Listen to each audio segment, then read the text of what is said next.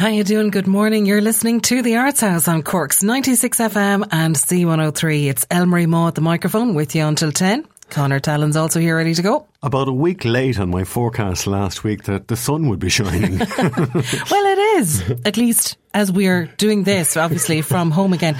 COVID has been and gone. We're on the road to recovery, but still working from home for the moment. So sending our best get well wishes to everyone who's actually struggling through it right now. It wasn't easy. No. A couple of rough nights, to be fair. Let's just look forward. Looking forward, that's it. We're onwards, stronger for it. Onwards and upwards. In fact, great guests on the show for you later on today. We're going to be chatting with Cork girl Muireann O'Mahony, who is from Ballincollig but is now touring the world with Celtic Woman. We'll be celebrating brand new writing with Cork playwright Irene Kelleher, who's joining us about a brand new play which is opening in the Cork Arts Theatre this week, and celebrating the return of beautiful chamber music concerts on tour with the Vanburgh's Keith Pascoe shortly. And I've got two things coming from the Crawford Art Gallery this week, although their doors are closed. I'm talking to Assistant Curator Michael Waldron about what they've planned for the next couple of weeks, why the doors are closed. It's amazing news altogether.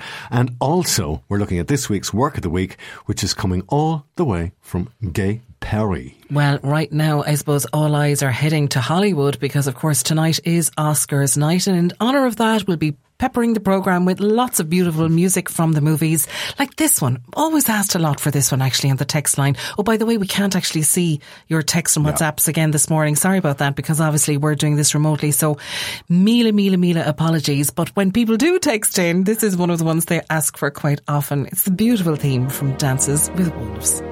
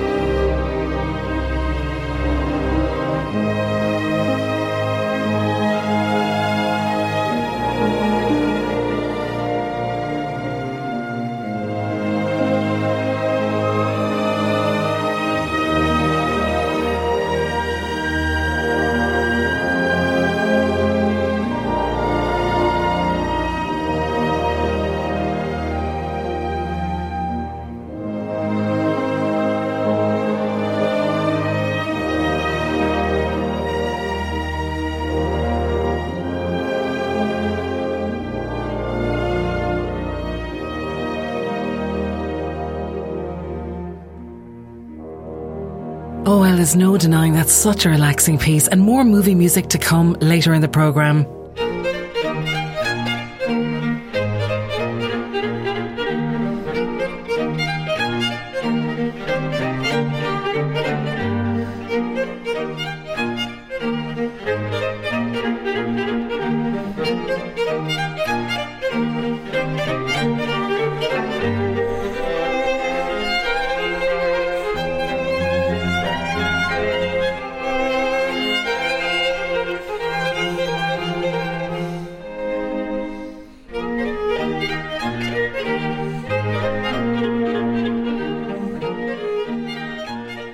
How many of you made resolutions in lockdown that you were going to do more things for yourself? Well, here's a chamber music concert you might write into the diary for next weekend, as the Vanbrugh Quartet have 4 concerts next weekend to start the month of April. They've chosen 2 superb quintet pieces with gorgeous melodies to really satisfy all audiences. It'll give you that sense of peace and well-being you're after. And Emery had a chat with the Vanbrugh violinist Keith Pascoe.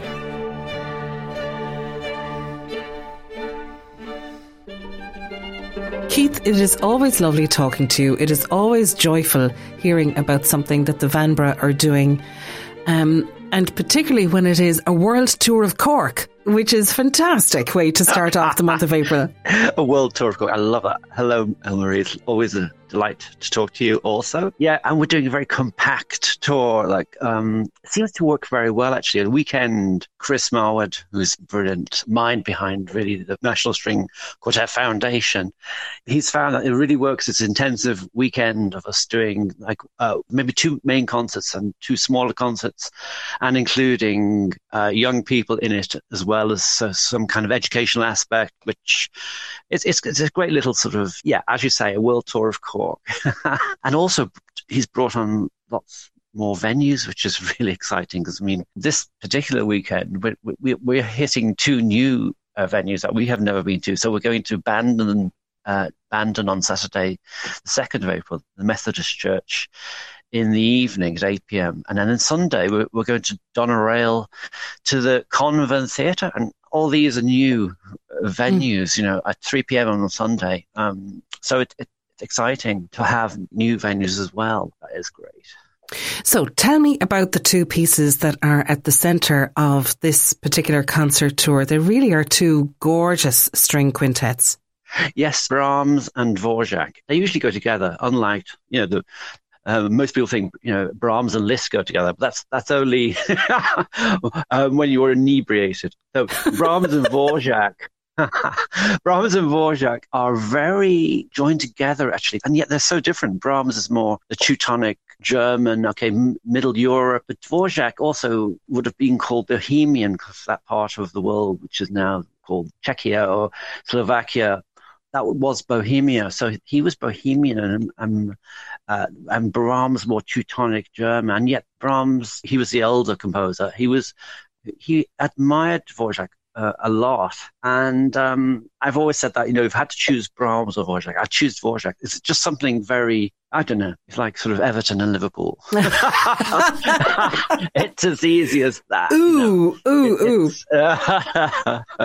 I just think Dvorak has this wonderful spirit, a natural folkiness that Brahms had to find himself. He had to kind of collect, if you want to say that. And I think Dvorak, it was a much more natural thing from his own background, But this piece of Dvorak, which is a quintet for 2 violas, it's sometimes referred to as the American quintet. Everyone knows about the American quartet, which preceded it literally. This is on its heels, along with the symphony, the New World, from the New World, the 9th Symphony by Dvorak, which he'd written on holiday in Spillville, Iowa, which he was his holiday. I have no idea. It's probably very remote. I must get a map out and look where Spillville, Iowa is. Probably in. It does sound remote, doesn't it? Yeah. Yeah. But it was his holiday vacation from his directorship, which he held in New York from, I think it was 1892 to 95, something like that. He actually had a few years stint there as director of that conservatory. So his holiday was spent in Spillville, Iowa, where presumably he had time to compose. And this quintet is full of those kind of American, I think when it's nicknamed American, but I think it refers to more sort of American Indians or Afro-American music, whatever he'd heard over there. And yet it's innately Czech, Bohemian. It's very Central European and full of melody and the most extraordinary harmony and variations. And so I am biased because I think Dvorak's. Come here, Keith. I think that is kind of fairly plain shining through. It is true, and I love when you kind of put some of the various composers' works in the context of where they were, what they were doing at any one particular time. Some works would obviously have been done to commission, others purely inspired by where the composer was in their life at the time. And, the fact that Dvorak wasn't this big, huge residency in America, and he really had quite a time in the States. And it's funny to think of Dvorak on his holidays in Iowa. And, getting inspiration from the musical friends he was surrounded by and all of that mix as well with, as you said, that true Bohemian history feeding in. And I suppose all of that comes to why we have these just such gorgeous melodies in this. It is, yeah.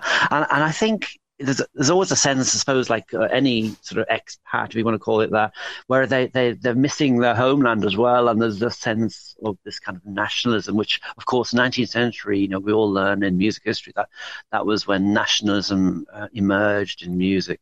And so this is a good example. It probably influenced by things he heard in America, but actually it's so European as well. So it's kind of maybe a composer missing home. I mean, the journey must have been incredible, actually, if you think about it, to get from, from Bohemia to New York at that time. It must have taken an age, and then to Spillville, Iowa from New York. So the journey's involved, colossal, really.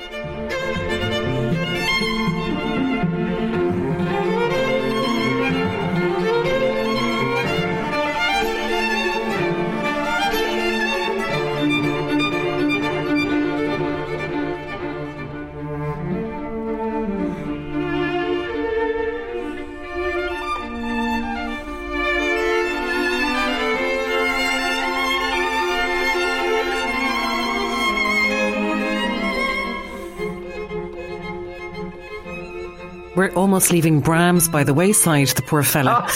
No, we can talk about Brahms.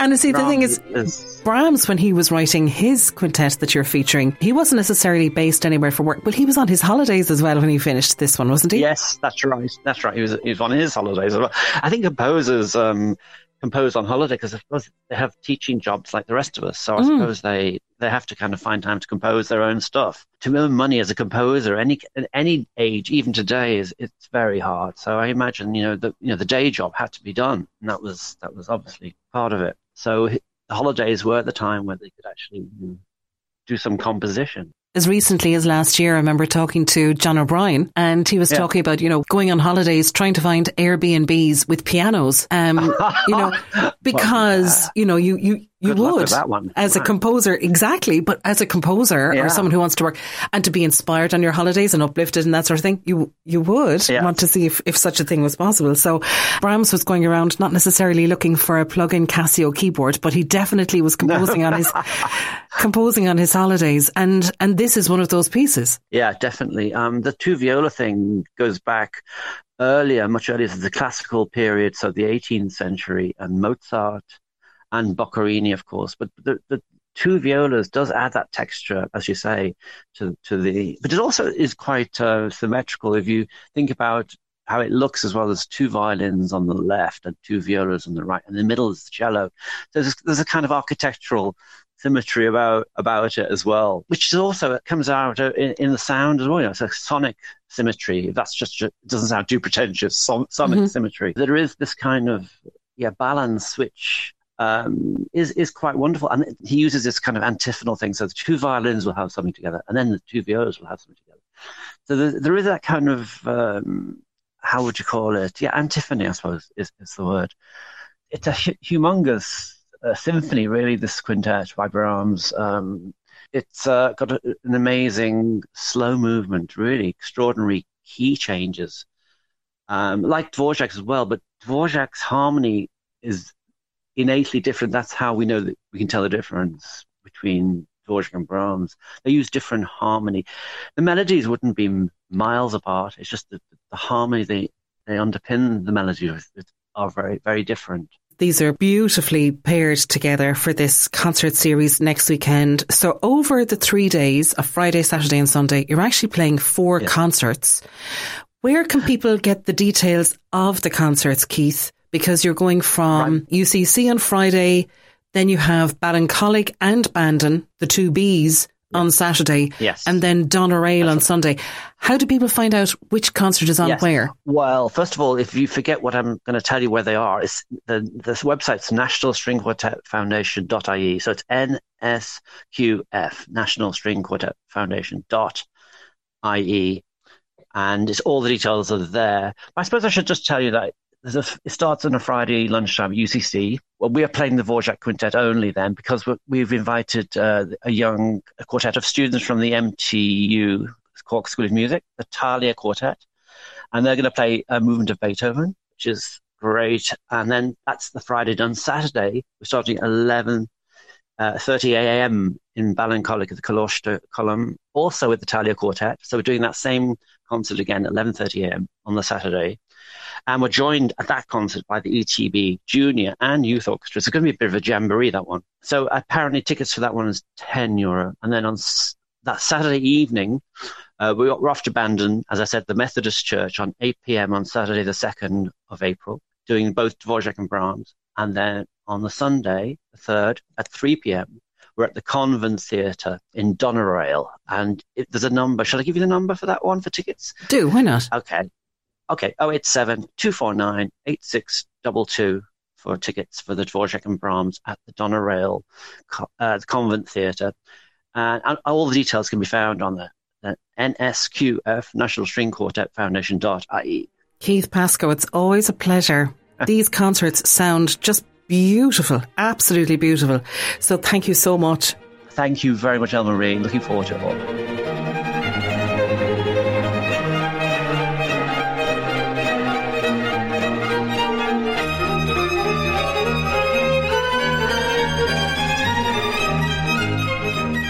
You can listen back to the podcast to get the phone number, or as Keith said, the website nsqf.ie.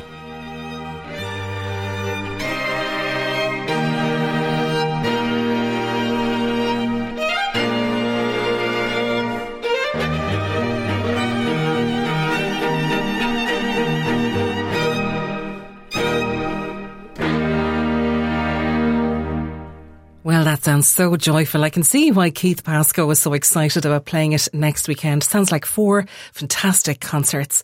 Now, our next movie music tribute this morning is a song written by Lee Harlan and Ned Washington for Walt Disney's 1940s adaptation of Pinocchio. The original version was sung by Cliff Edwards in the character of Jiminy Cricket, and it's heard over the opening credits and in the final scene of the film, and it won the 1940 Academy Award for Best Original Song, making it actually the first Disney song to win an Oscar. In the 1980s, it became the signature song of the Walt Disney Company, and its principal motif is still used at the beginning of many Disney films. So this morning, here's a gorgeous orchestral version of When You Wish Upon a Star.